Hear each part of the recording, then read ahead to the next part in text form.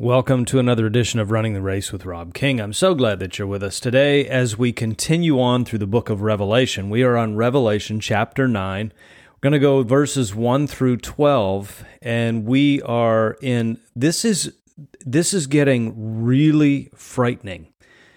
And the podcast today will cover the part of this passage in Revelation that is extremely scary. We're in the middle of the trumpets. We're towards the end of the trumpets, actually. We're on the fifth trumpet. There's these three woes that are going to happen. If you remember, there was a bird of a kind flying at mid-heaven and announcing these three woes. These are the last parts of the tribulation.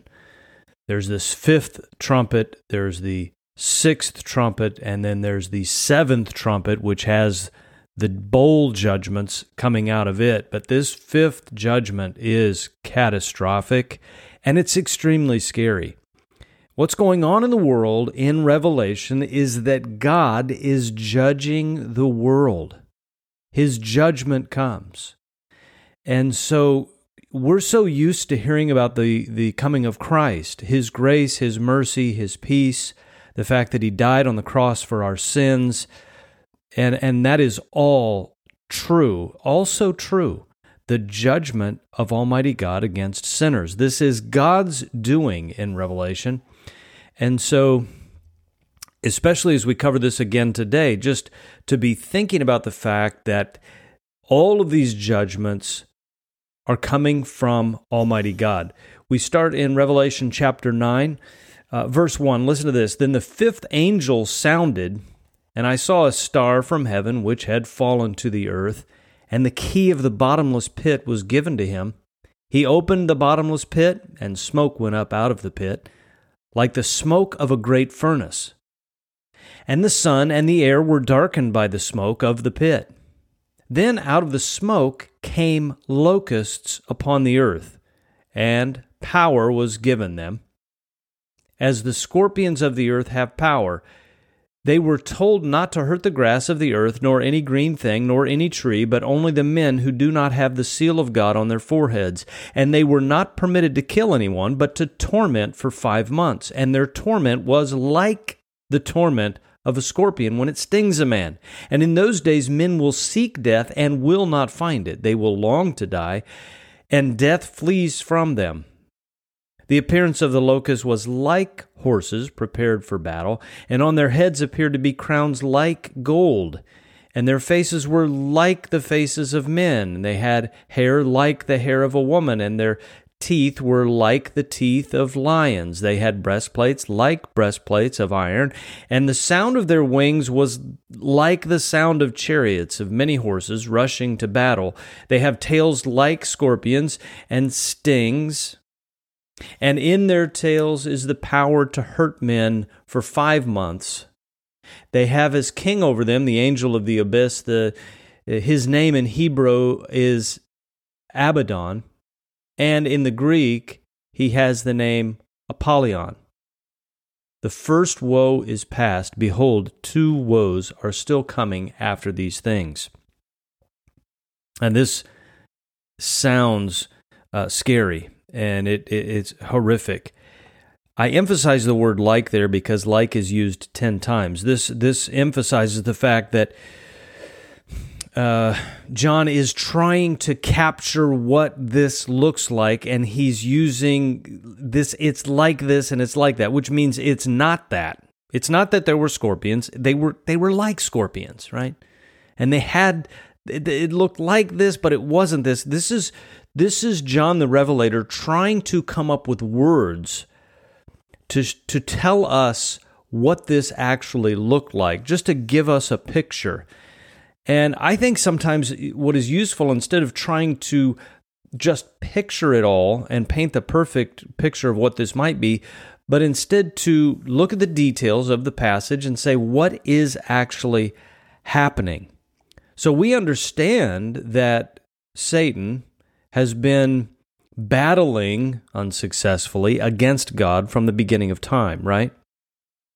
It's not that there are two great equal powers. Satan is equal in power to God in his evil nature, and they're battling back and forth. It's not that way at all. God absolutely dominates Satan, and it'll be proven in this passage even.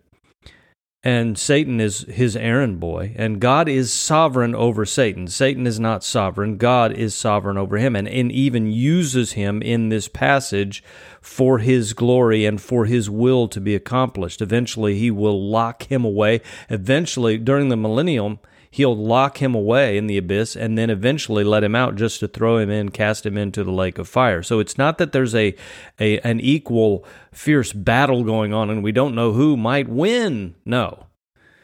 But Satan is against God. From the garden, he's against God.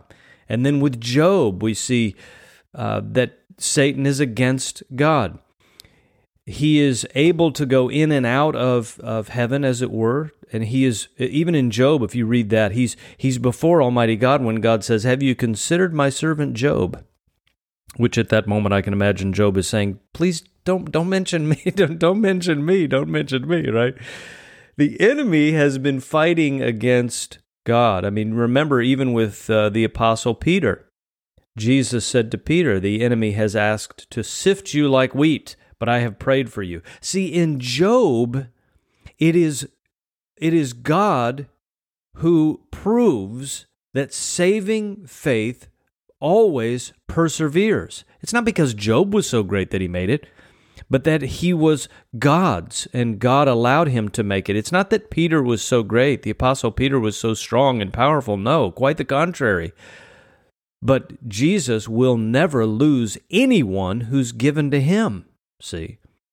So during this tribulation, this is a time when the enemy, just like when he tempted Satan, in the beginning of his ministry, he came to tempt Jesus. Satan tempted Jesus to try to thwart his plans. He tried to kill he did kill many of the children where Jesus was born in that region.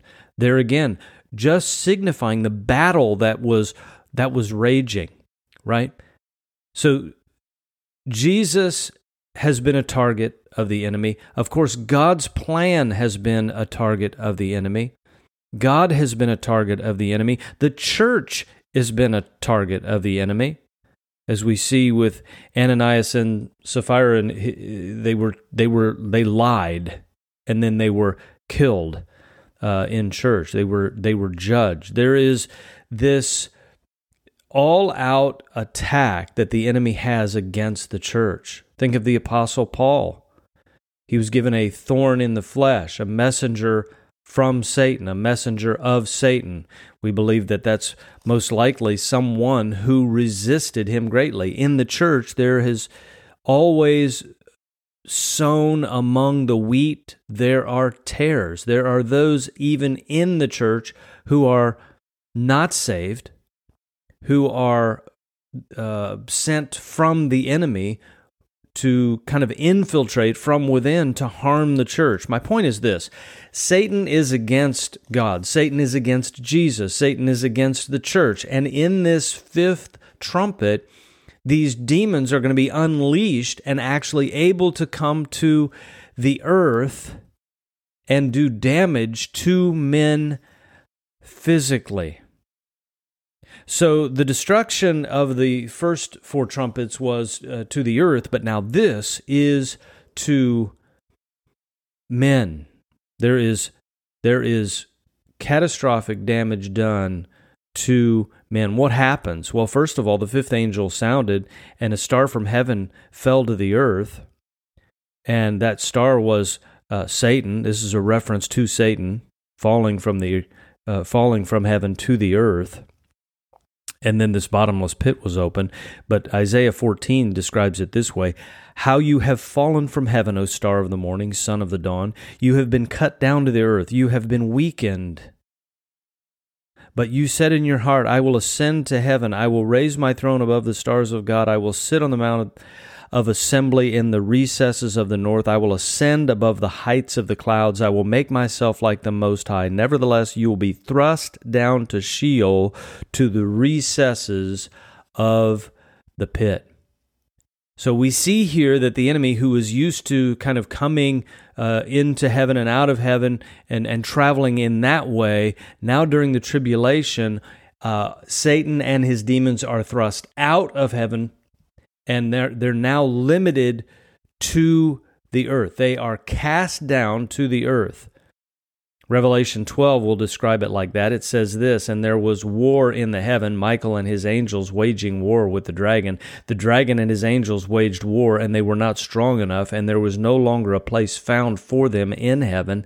And the great dragon was thrown down, the serpent of old, who is called the devil and Satan, who deceives the whole world. He was thrown down to the earth, and his angels were thrown down with him."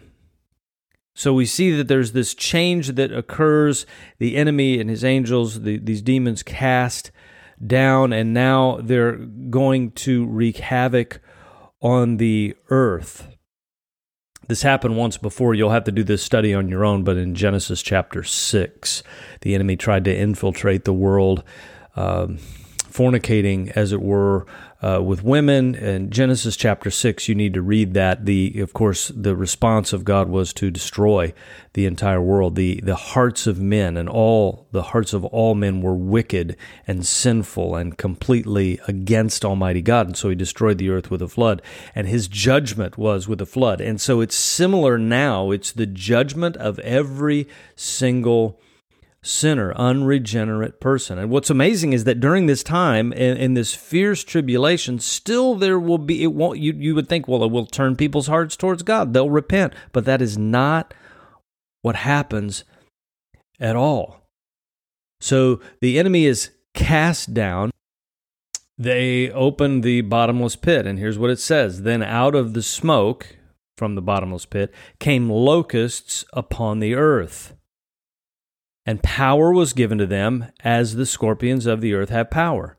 They were told not to hurt the grass of the earth, nor any green thing, nor any tree, but only the men who do not have the seal of God on their foreheads.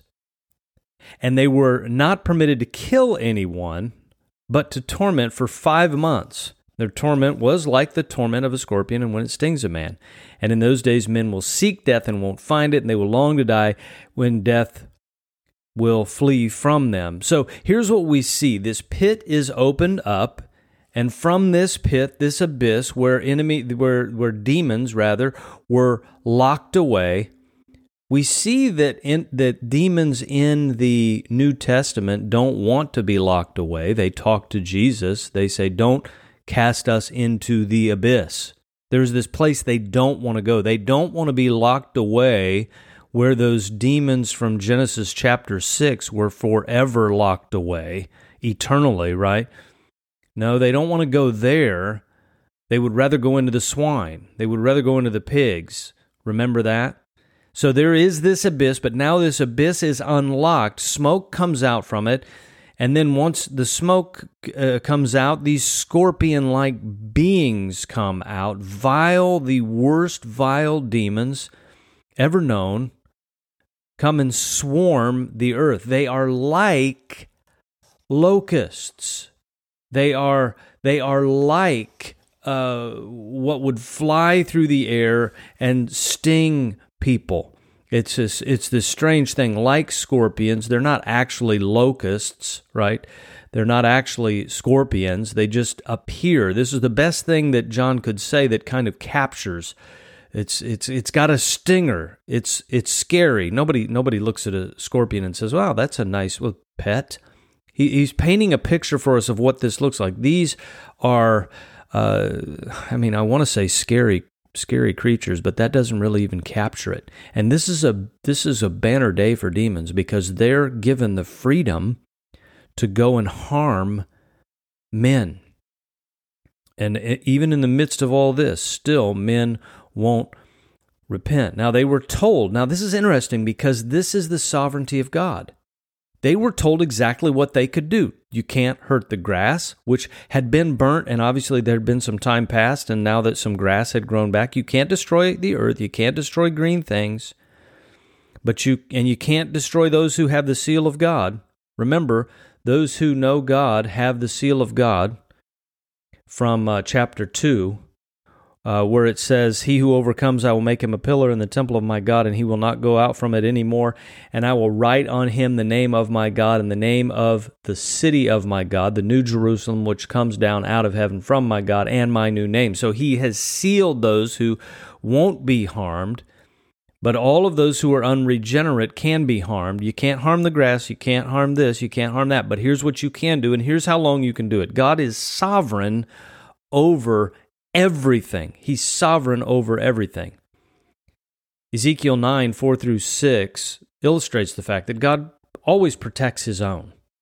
And there's the sovereignty of God that allows certain things and doesn't allow other things. And so in this, he's saying, go forth, but you can't harm my people. Ezekiel 9 says, "The Lord said to him, Go through the midst of the city, even through the midst of Jerusalem, and put a mark on the foreheads of the men who sigh and groan over all the abominations which are being committed in its midst." So there was a sign. But to the others he said in my hearing, "Go through the city after him and strike. Do not let your eye have pity, and do not spare. Utterly slay old men, young men, maidens, little children, and women, but do not touch any man on whom is the mark, and you shall start from my sanctuary."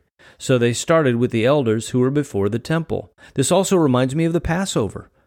The angel of death was coming to Egypt, and everyone who had the blood of the lamb on the doorpost, they were marked. They were saved. They were set apart. This is the same thing that God does now, even with us.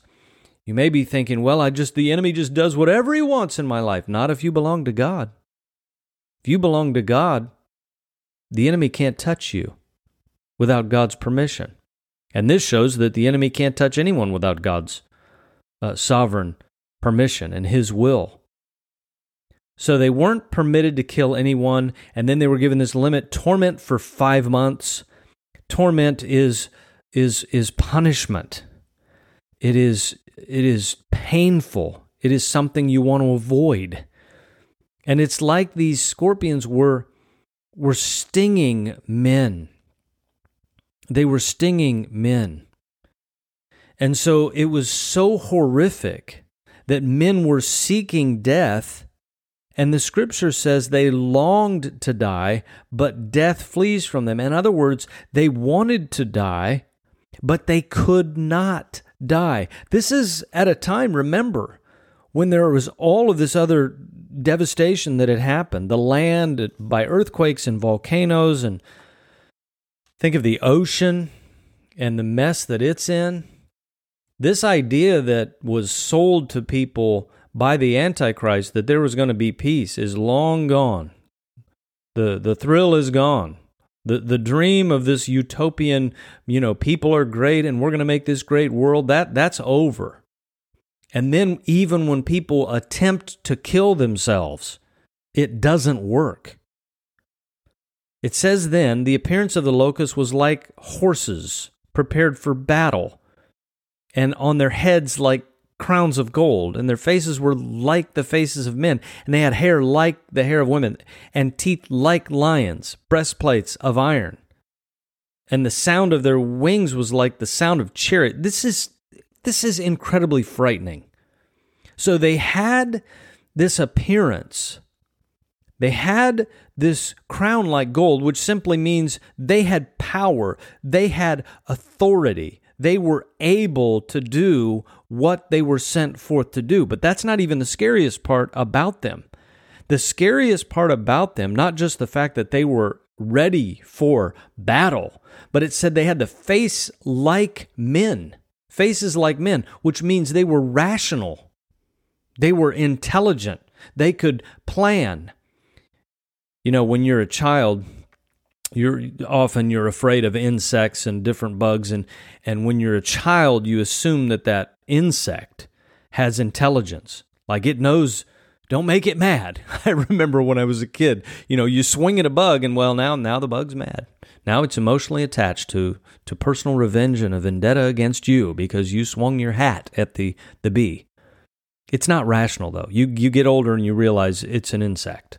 Okay, and maybe it can sting you, maybe it can harm you, but it can't outthink you. It can't outwit you, right? This is what makes these scorpion-like demons so frightening, is that they're rational, they're intelligent, they have the face like a man.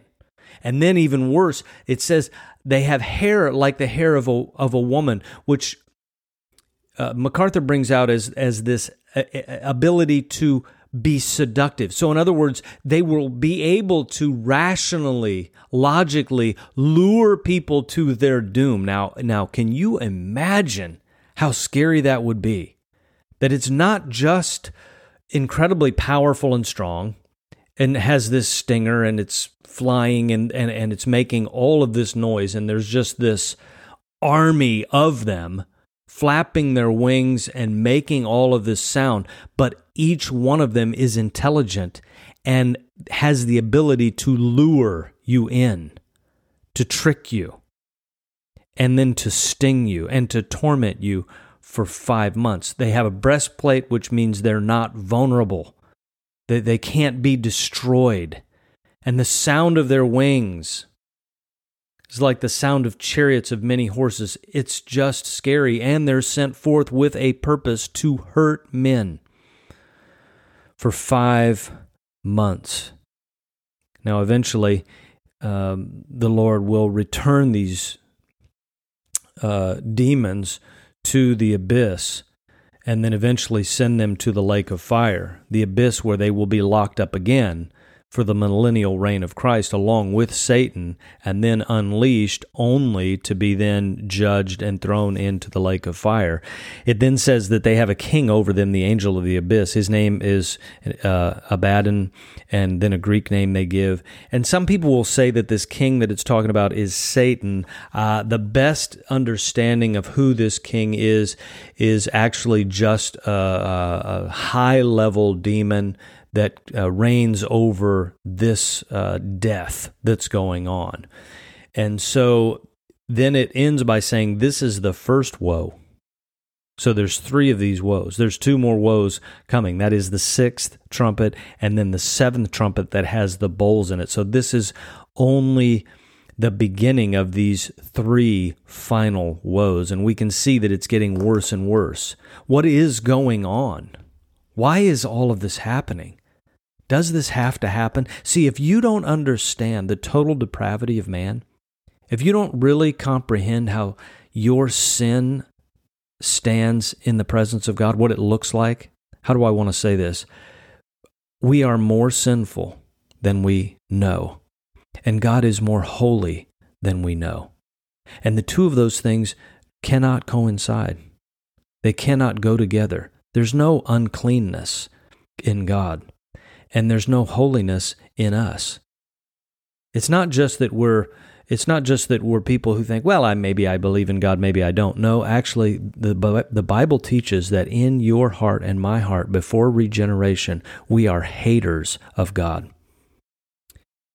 And all of this is done in Revelation for the glory of God. We'll give Him glory for His mercy and His grace that we find in Christ. We'll give Him glory for His sacrifice, the suffering servant who bled in our place, who died in our place, who made a way for us who don't know righteousness to now know righteousness in Christ Jesus. We will give Him glory and praise forever and ever for His mercy. But we will also give Him glory and praise for His judgment. Some people have said, why would He allow evil to even exist in the world? It's all for His glory. Because if He didn't allow there to be evil, though He didn't create it, if He didn't allow there to be evil, we wouldn't know His mercy. We wouldn't know His kindness.